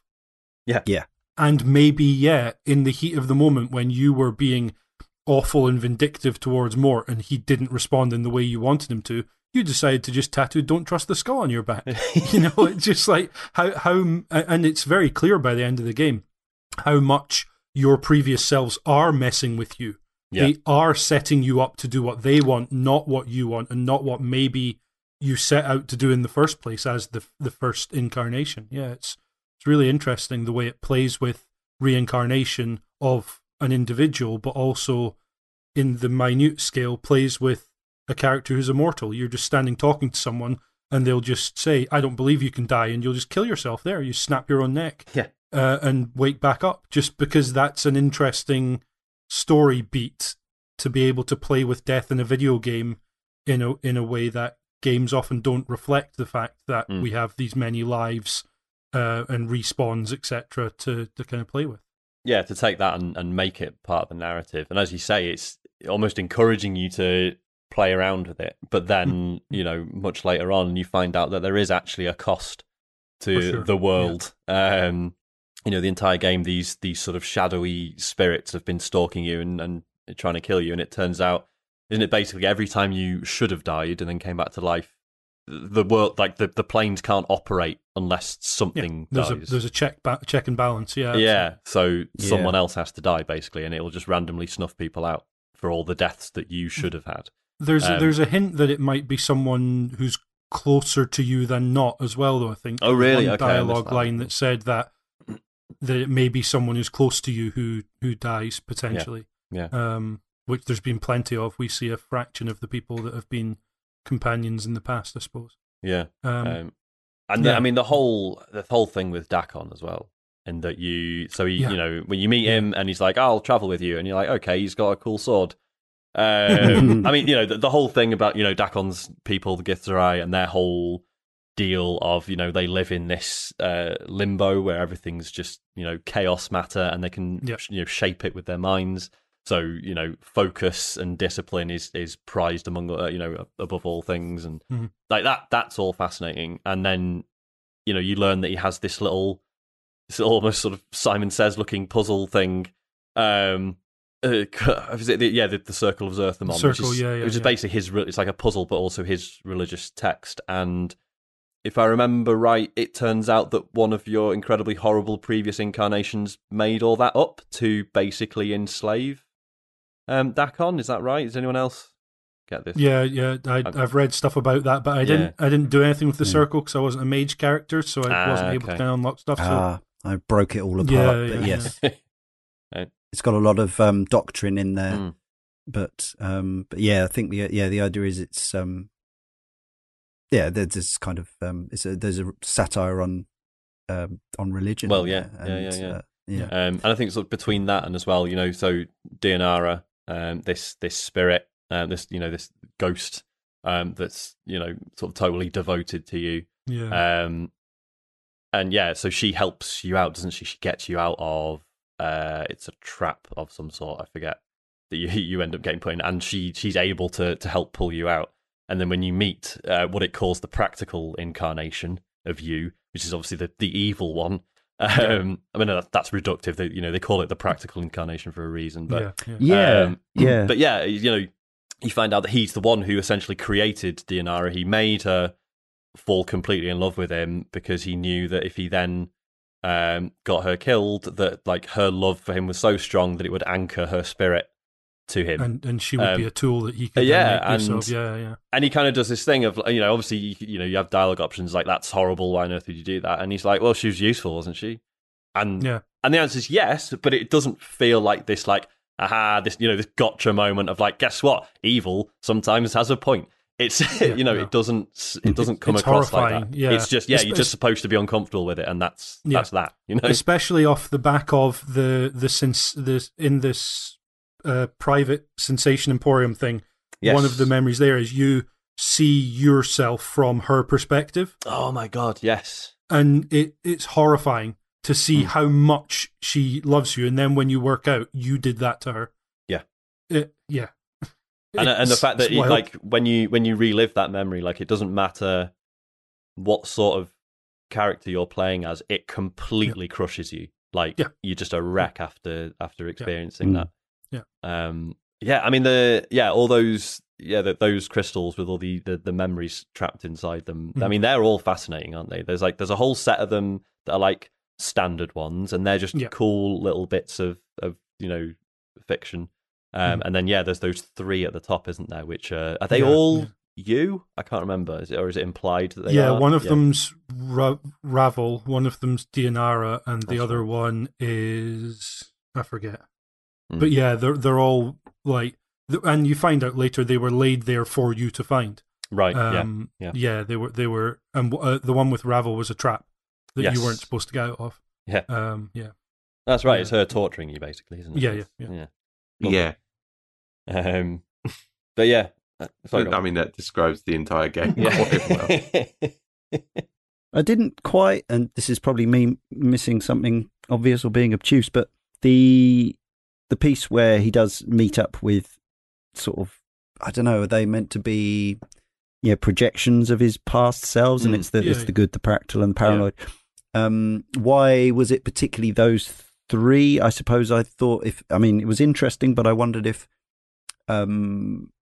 there should, I don't know, obviously you couldn't have had an infinite amount, but I think the idea is that there were actually a lot more, but these 3 in particular were the ones that presented themselves to the Nameless One, and they were the ones who particularly laid this trail and set of traps and stuff. There's a specific line of dialogue where you ask that of the good incarnation. Before you work out that he's the first incarnation, you can ask why only 3, given so many have existed previously, and what is special about those 3. And his answer is basically, I don't know. And obviously, it's a narrative reason for you can't have 1,000 conversations. But sure. The idea is, these 3 have more to pass on to you than others did. Right. They have more to impart upon you. So whenever you succumb to the memory is almost always the line when you get that creeping sensation around the back of your skull.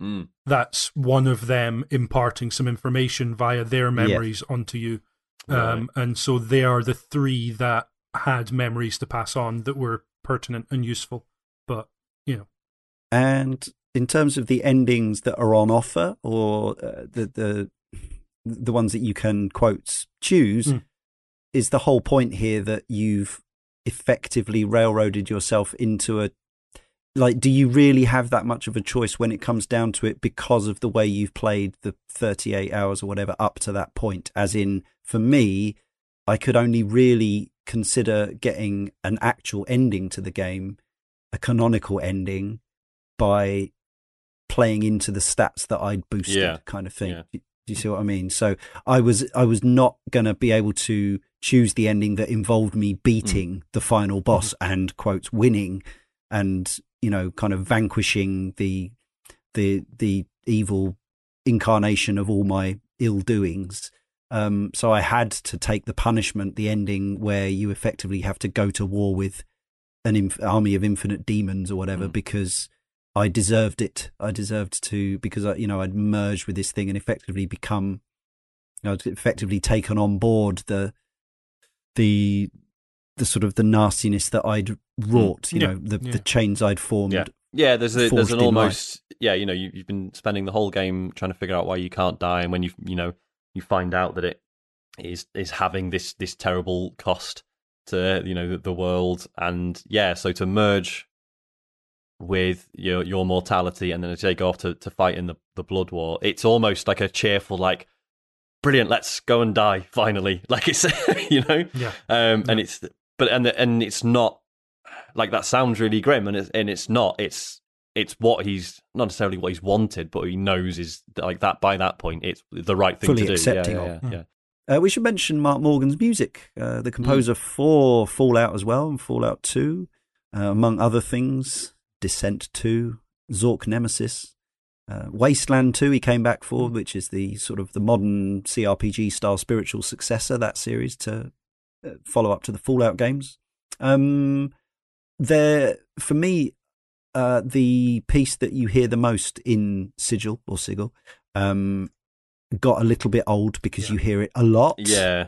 But there are some really nice pieces in there, I think. And also just the general sound design, the ambient audio of the game. Although some of it sounds a bit obvious and repetitive now, you can see what they were going for. There's some nice. It's the audio equivalent of flavor text, the sort of the banter of the shouting of the merchants, and background sort of hustle and bustle, the prostitutes really nice. calling out to you and all that. So good. I think the audio is pretty strong, and it's, again, because you feel that sort of slight removal from the game world, because it's this quite distant top down view. I think the audio is quite important at helping pull you in. Yeah, definitely. The soundtrack is. You can tell that, they couldn't afford a lot of real instruments. I think it's the sort of thing that would be less noticeable now, because synthesizers, much more sophisticated. It does stick out a little bit here, but I mean, it's trying not to just be typical, like, oh well, let's just do a load of orchestral stuff and that'll be fine because it's a fantasy game. It tries to go a bit further. Uses quite a lot. Some nice mood pieces. A few synths in there, obvious synths, not pretending to be instrument synths. And again, that speaks to the fact that yes, it's a fantasy setting, but occasionally that the modrons and stuff, there is sort of almost sci-fi elements chucked in. I think it's although it hasn't aged brilliantly in some ways, I think it's interesting how it represents what the game is doing. The point that I found it slightly jarring was during area transitions, where you go from generally an outside space where there's the quite sort of moody atmospheric music. There were a couple of spots that you could go into. One of them was I can't remember what it's called, the hall where all the sensates hang out. It's the gathering hall or the channeling hall or something. And the minute you go in there, it starts blasting this. And it's really loud, really overwhelming. And from coming in from the outside, that was something that always stuck in my head. I always giggled as I went through the entrance, like, here we go. And it continues when you pause the game or go into the options menu or something. So I had points where I just had that background music sort of playing quietly while I was doing something else and had the game paused. But I think the thing that works for me with sort of background music and ambient music is when you don't really notice it as you're playing the game, but you can sort of hear yourself humming it when you turn the game off afterwards. Yeah, sure. And there was most of the tunes in that were not the harpsichords in the channeling hall. They did that for me. Is it the Civic Fest Hall? Is that what it's called? Something like that. Yeah, that's it. I think the thing for me, I really liked the music, but the way, so it's more the implementation that showed its age for me. Like it's a looped piece of music, but it gaps every so often. Like it plays, it doesn't loop all the way around. It just stops and then starts up randomly, and wasn't sure what was triggering it, or if it was just there was a timed gap in. And again, I don't know if it's the quality of the original recording or just the bit rate that it's put into the game at. But even on the enhanced version, the Switch version I was playing, it sounded like a fairly low quality recording, and that goes for the voices as well. The acting I thought was pretty good. Even on PC, I think. It sounds like the sort of thing where I was thinking, if I was listening to a podcast that sounded like this, I might be thinking about turning it off, just because it's kind of really sort of got that scratchy, echoey. Let's hope our audio's good on this show. Yeah, for sure. Now you've said that.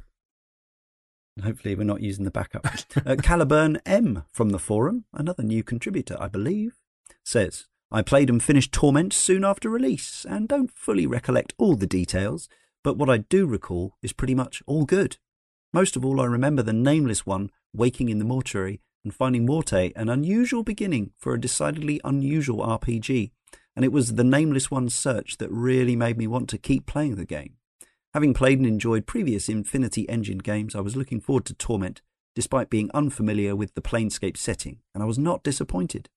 The world and characters were generally far more diverse and interesting than other games, but they still managed to hang together as a cohesive, believable whole, something its spiritual successor, Torment Tides of Numenera, never quite achieved.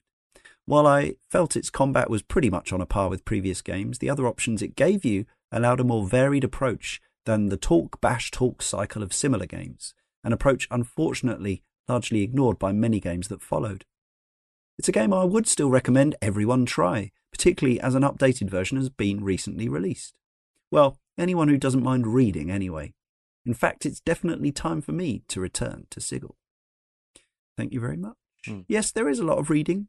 I mean, John, you said early on, and you know, I didn't go quite as far as you, but you were saying that, you know, you just found the writing to be fantastic, and I do think it's strong. Like it is colourful and it's frothy and it's it's not just walls of kind of rote prose. There is some spark to it, right? Yeah, and there's like a constant engagement with it as well. You know, like say, it's not like you're just reading loads and loads and loads of text. It's always about comprehending it and you coming back with a, you know, especially if you've got a high intelligence, wisdom, charisma stat, whatever.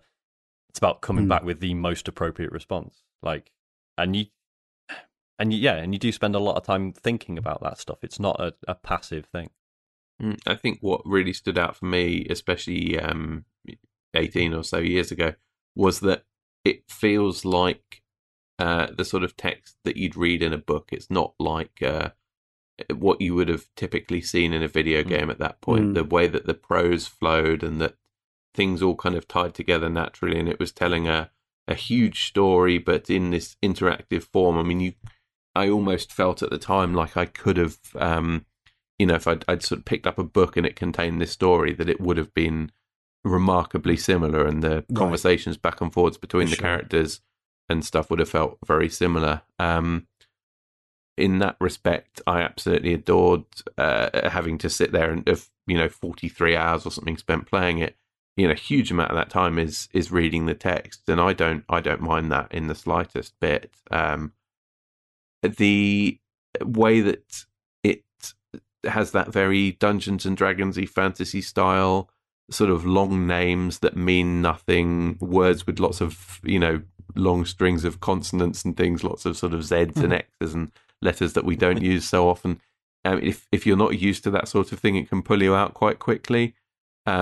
And certainly there's, within sort of fantasy, there's high and low bars for that sort of thing. I mean, something like Lord of the Rings is fairly simplistic, but I've not that long ago been reading the first in a series of books. I think either the book is The Gardens of the Moon or the series. I think the book is The Gardens of the Moon. And I found parts of that to be almost incomprehensible, just in the way that every sentence contains 4 different people's names that are all the proper noun, the curse of the proper not noun. English language names at all, and you don't know how to pronounce these things. It's very easy for that to get overwhelming, but Torment, I think, has a very good balance of, it does have those fantasy tropes, but not in a way that is completely unfoundable.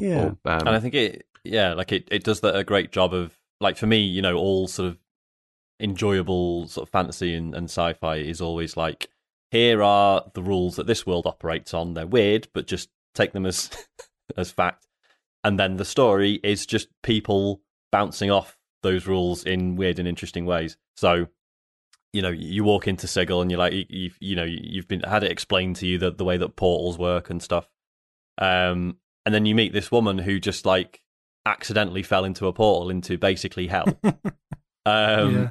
And as a result, like she's so, you know, mentally and physically scarred by it, that she's just basically stayed in this one town square for like 20 years, like completely afraid to walk through any kind of passage because it might teleport her somewhere else. And then, you know, when you chat to like Ebb Creekneys, that old warrior guy, and he explains how portals work, and he's like, yeah, when I was, when I was a young man, I convinced this woman that like if she kissed me between these two trees or whatever, it would take us to Arcadia, which is like, you know, this heaven plane. And he's like, and it turned out I was right, and it was great, and we and so it's kind of really illustrates how these portals like give you access to everything in creation, and sometimes that is something absolutely horrific, but also really nice stuff as well. And it's weird, like, because Sigil itself, like, say, a lot of it is quite grimy, I suppose.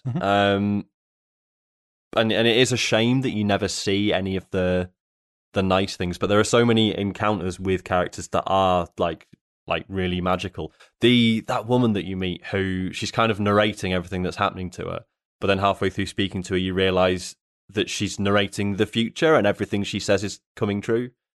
And and you realize it's that, like, she is this like unbelievable, like, godlike being who's just kind of wandering around, kind of naive and not realizing that, you know, if she says like, "Oh, the man's head exploded," it would, you know, like it's it's just things like that. And that's just a character who that's like a tiny side quest. You meet her, and then it turns out, you know, there's someone else who's looking for her, who's just like, yeah, she's no idea how powerful she is. I need to find her, and that's just like a tiny side quest, and that's it.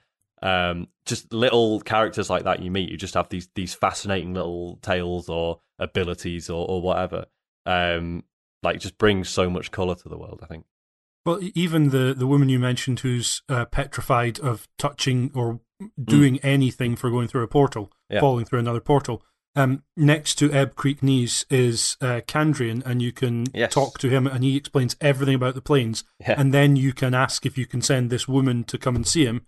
And the woman, I can't remember if it's her teeth or teeth she's holding, is literally described as sounding like she's got rattling teeth, and it's supposed to be like she's on edge, you know, type thing. And then when all of that happens, she ends up giving you the teeth, and those are a set of teeth you can put in Mort's head. It's just this weird, that's a weird encounter if you're not talking to everyone and going through the dialogue.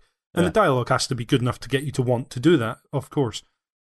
You just never get the knock-on effect, and sometimes it seems really random how you're supposed to resolve something, like the crier of S. Anon. S. Anon, who I assumed I had to go to Hamrys, who is the coffin maker. I assumed he'd know where to get a tombstone. Turns out, no, it's right at the beginning of the game next to the mortuary. There's the monument where there's inscribing names.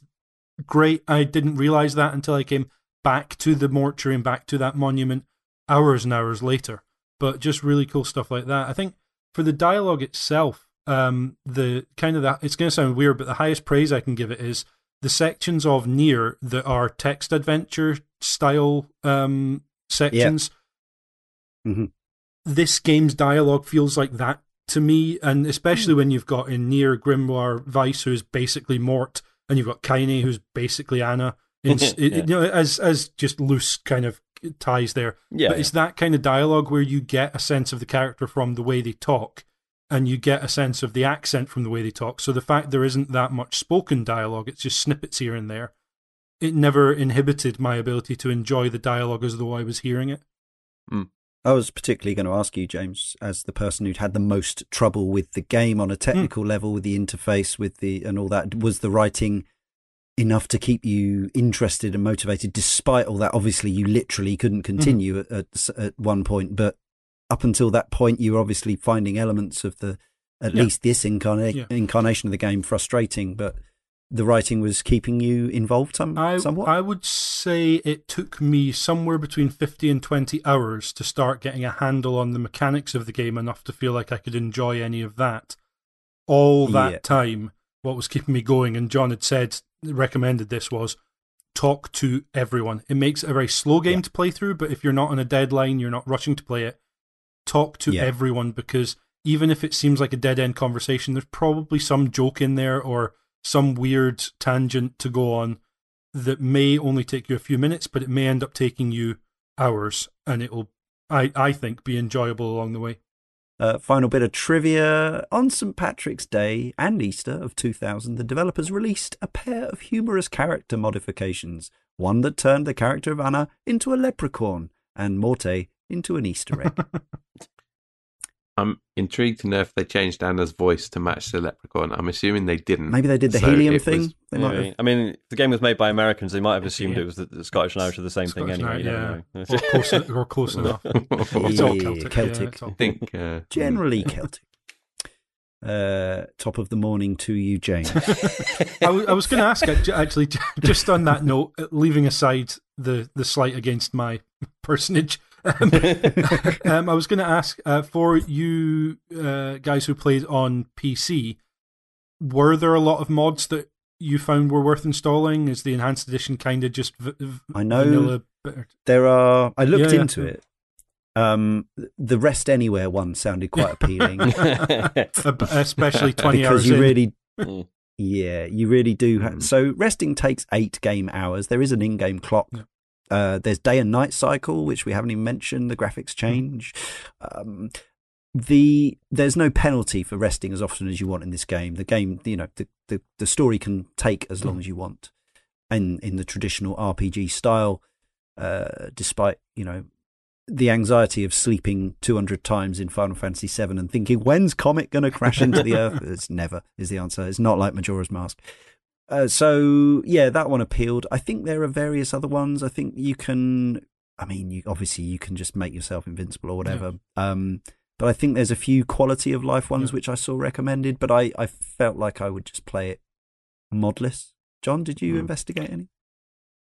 No, I didn't. Although the one that you mentioned where you can stack multiples of weapons and rings and things on top of each other, that would have been amazing, but that probably would have reduced my playtime by doing it would kill, item management juggling by a couple of hours. Presume it also breaks or doesn't break. It presumably that mod also removes your encumbrance limit, because otherwise you just, you'd be stacking. Maybe you have the option of keeping encumbrance on.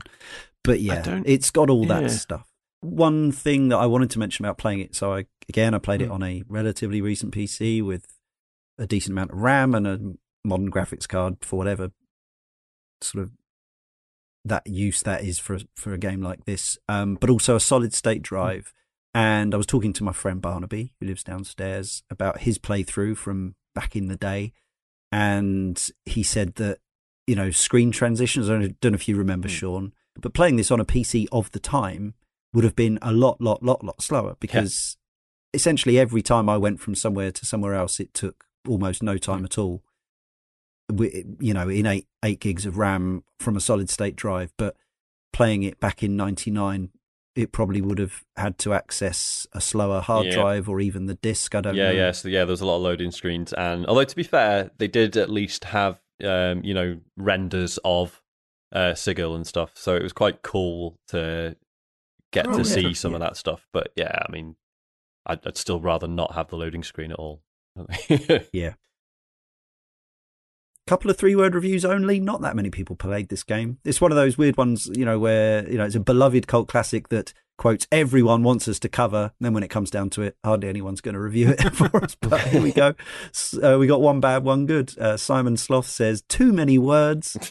And Mark in the House of Wood says, changing mankind's nature, which is, pretty high up the scale of things a video game can do. So let's summarize. Obviously, we'll start with fail to complete, James. Thank you. I'll go on my obituary.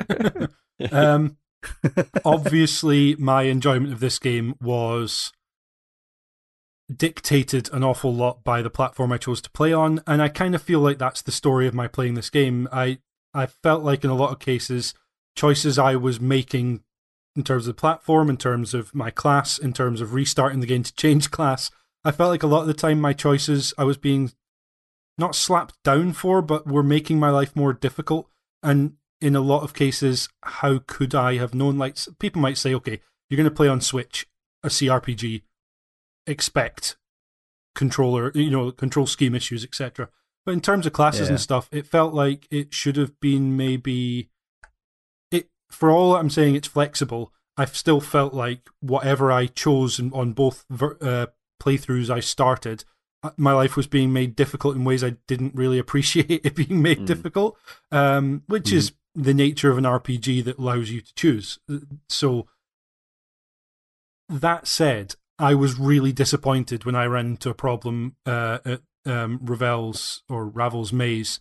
That whole conversation with her was amazing, and the fact that the game basically crashed to a point where I couldn't continue beyond that was really disappointing. The bigger disappointment is if I was going to restart now, it would have to be on PC probably, and that's a large number of hours. It's a big ask to go back and try and play through to see the end, other than on YouTube I ended up watching it. But my takeaway from this is I tried starting Dragon Age, hadn't. I kind of thought it needed to be a Mass Effect or a Fallout style of RPG to get me in the door, and what this game showed me is, if I play on PC probably, CRPGs, especially like this, quite possibly are a door that's now open to me. I just need to bear in mind, I think so, that a 20-year-old game's going to feel like a 20-year-old game in some ways. This whole conversation, I wrote down a series of points I wanted to bring up here, and every single one of them was negative. And yet, I hope you guys agree, and I hope the audience agrees, that actually I think I enjoy this game a lot more than I thought I did at 10 o'clock last night when things were going sideways for me. The dialogue and the story, I think, hold up. I think the playing of it might stymie some people's enjoyment a little bit, and that's a shame, but it's the nature of the beast, unfortunately. And play on PC if you've got the opportunity and desire to play on PC. Thanks, James. Well done for soldiering on as far as you did. Hopefully you can, I don't know, I know some of the games, particularly CRPG style games, I think is the Witcher supports it cross-saving from different... Or I could, maybe on PC, I could find a save file and download that, something maybe, I don't know, I can look into it, we'll see. But it wouldn't be your story then, that's the problem with a game with multiple branches and tranches. Yeah, it's tricky. Yeah, so I've probably had ever so slightly more of a schooling in the ways of the CRPG than James going into this. So I was, somewhat aware of what I was getting myself into. And even on a PC, and I had, minimal technical issues, although some of the bugs were replicated across the platforms, I managed to get through. This game treats the player intelligently in a number of ways, I would say, both in terms of the story being, quite dense and complex and having a lot to read. And also in terms of it being mechanically, flexible. I think I totally understand what James is saying. And I think there is this dichotomy between the flexibility and the sort of the predeterminedness of your path through the game. And in a way, I think that's kind of the point of the story, and maybe the way of the balance that they've put in this particular kind of incarnation of this game, and the way it pans out in terms of the balancing of the economy. And by that, I don't just mean the amount of money you have, but the XP economy and the economy of items and loot and gear and all that stuff. But the way I played it, I did find it enjoyable. I liked the fact that ultimately I treated it as an interactive fiction, and therefore I wanted to have the most dialogue options possible and the most varied encounters. And I knew that was the kind of skew of this game more than the combat. However, as we discussed, the combat doesn't always let you get away with it. And so I did end up in some pretty comical and occasionally frustrating scenarios of dying repeatedly and picking my way through dungeons that were extremely hostile, but that was also kind of exciting and fun as well. So overall I am now itching to play more CRPGs, both the traditional original ones from the time, the Fallouts and the Baldur's Gates, but also the modern incarnations, the Wastelands, Pillars of Eternity, Divinity Original Sin, the recent one that I've forgotten the name of that Shaw mentioned Disco earlier. Elysium. It's on my list. Disco Elysium, thank you. And they're all widely available, often in sales. Obviously, they're time-consuming games, but hopefully we'll cover some more in the future. I suppose, one thing that did strike me while we were talking, mentioned very early on about people playing this as just the nameless one and not recruiting any characters. In a way, that would be although it would in a way, it would remove a lot of the interaction, a lot of the fun, the personality, the romance, the friendship, and all that sort of thing. But it would be the way to play, because if you die as the nameless one, you just respawn because you're immortal, the nameless one. So it would also take out a lot of the fear of losing party members and stuff, and you get all the rewards of being the sole player. So if I was, again, infinite time, infinite games to play and all that, but if I was going to play this again, I would probably try that route, just play as the nameless one and not reload, just take my deaths. I think that would be an interesting experience as well. But yes, PC version is the way forward. I know it's tempting, it's come out on console, but this game is absolutely designed from the ground up to be played with a mouse and keyboard, and I think based on both James and Sean's experience with tablet and Switch, I think, that's a strong recommend on a particular format, or Mac or PC, a personal computer. But interesting game. Glad I've played it. John? Well, just to immediately follow on from your recommendation to play on the PC, I made the perhaps unwise decision back in the summertime to pre-order the super special boxed edition of all 5 games for the Xbox One. And that's due to come out in a few weeks, I think, whenever they actually release Neverwinter Nights. And that £200 left my bank account 4 months ago. Plug a mouse into the Xbox yet? I can't remember. I don't think so. I mean, even if you cared, presumably it's not going to take away that switching battle system that James was talking about. So I feel like I'm going to have a somewhat downgraded experience for my future playthroughs, but it is definitely something that I want to play again and again. I'm very pleased that I chose to put this forwards for the show. Very pleased that I've finally got my chance to replay it.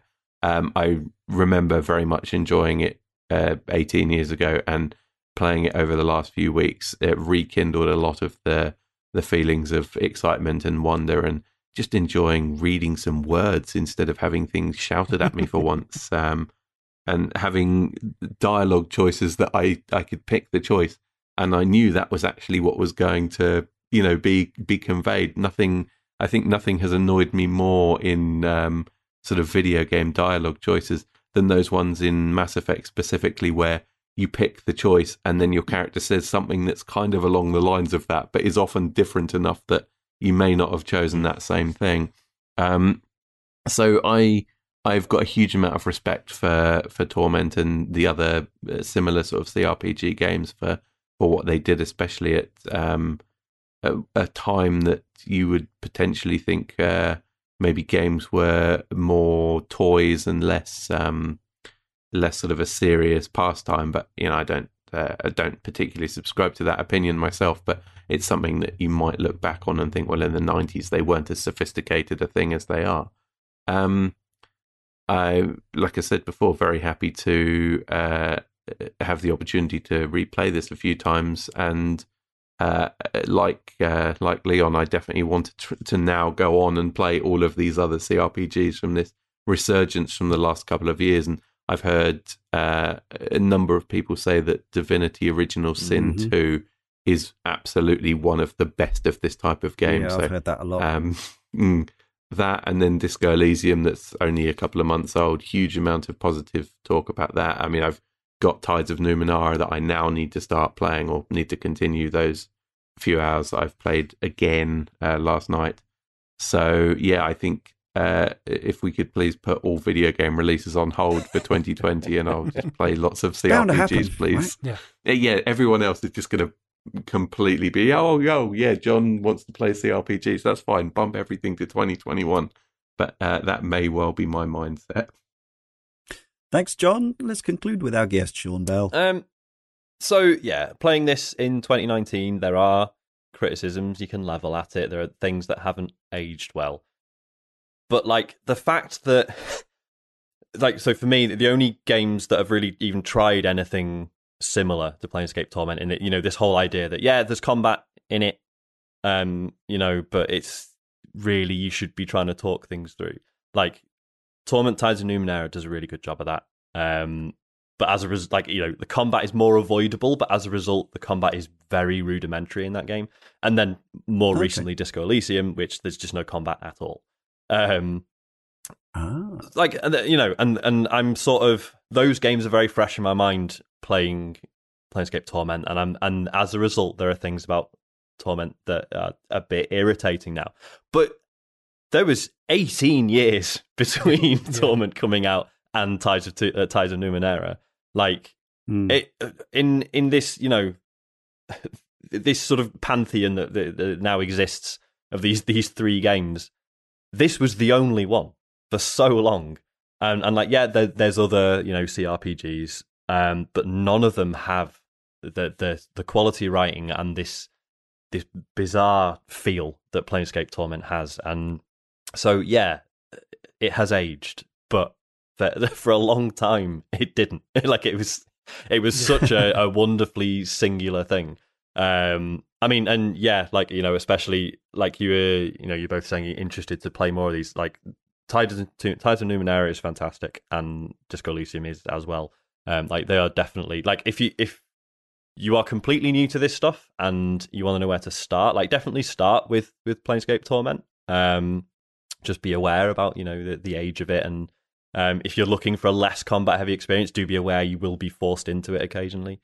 But start with this, and then you've got so much other brilliant stuff to get through afterwards. Just don't play the iPad version, I guess. Or the Switch version. Yeah. Okay, well, that was lovely. It remains for me, Leon, to thank James, John, and Sean. Sean, you do other stuff. I do. Tell our listeners about it in case they're not aware. They probably are. But I do the Computer Game Show, which you can find at thecomputergameshow.com. We do a podcast every week, and we do streams, and it's pretty good. Some people like it. Is that what you're going to say? I don't know. I mean, I'll probably get shouted at by... Actually, no, Dave's never going to listen to this, so I'm not going to get shouted at for a half-hearted... No, he's definitely not going to listen to this one. Anyway, yes, for those who don't know, there are friends and our enemies, and there is endless bants, occasional bants between the two shows, but we love each other dearly. We do different things, and we kind of jockey around each other in the iTunes charts. And we'll continue to do so forever.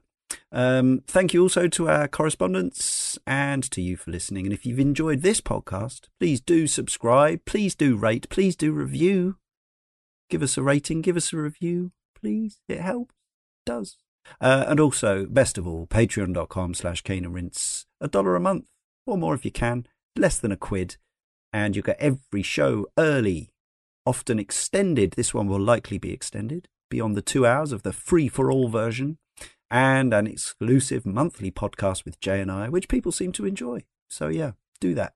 Do that thing. Next time, in issue 399, yet more Jungle Japes as Donkey Kong Country returns.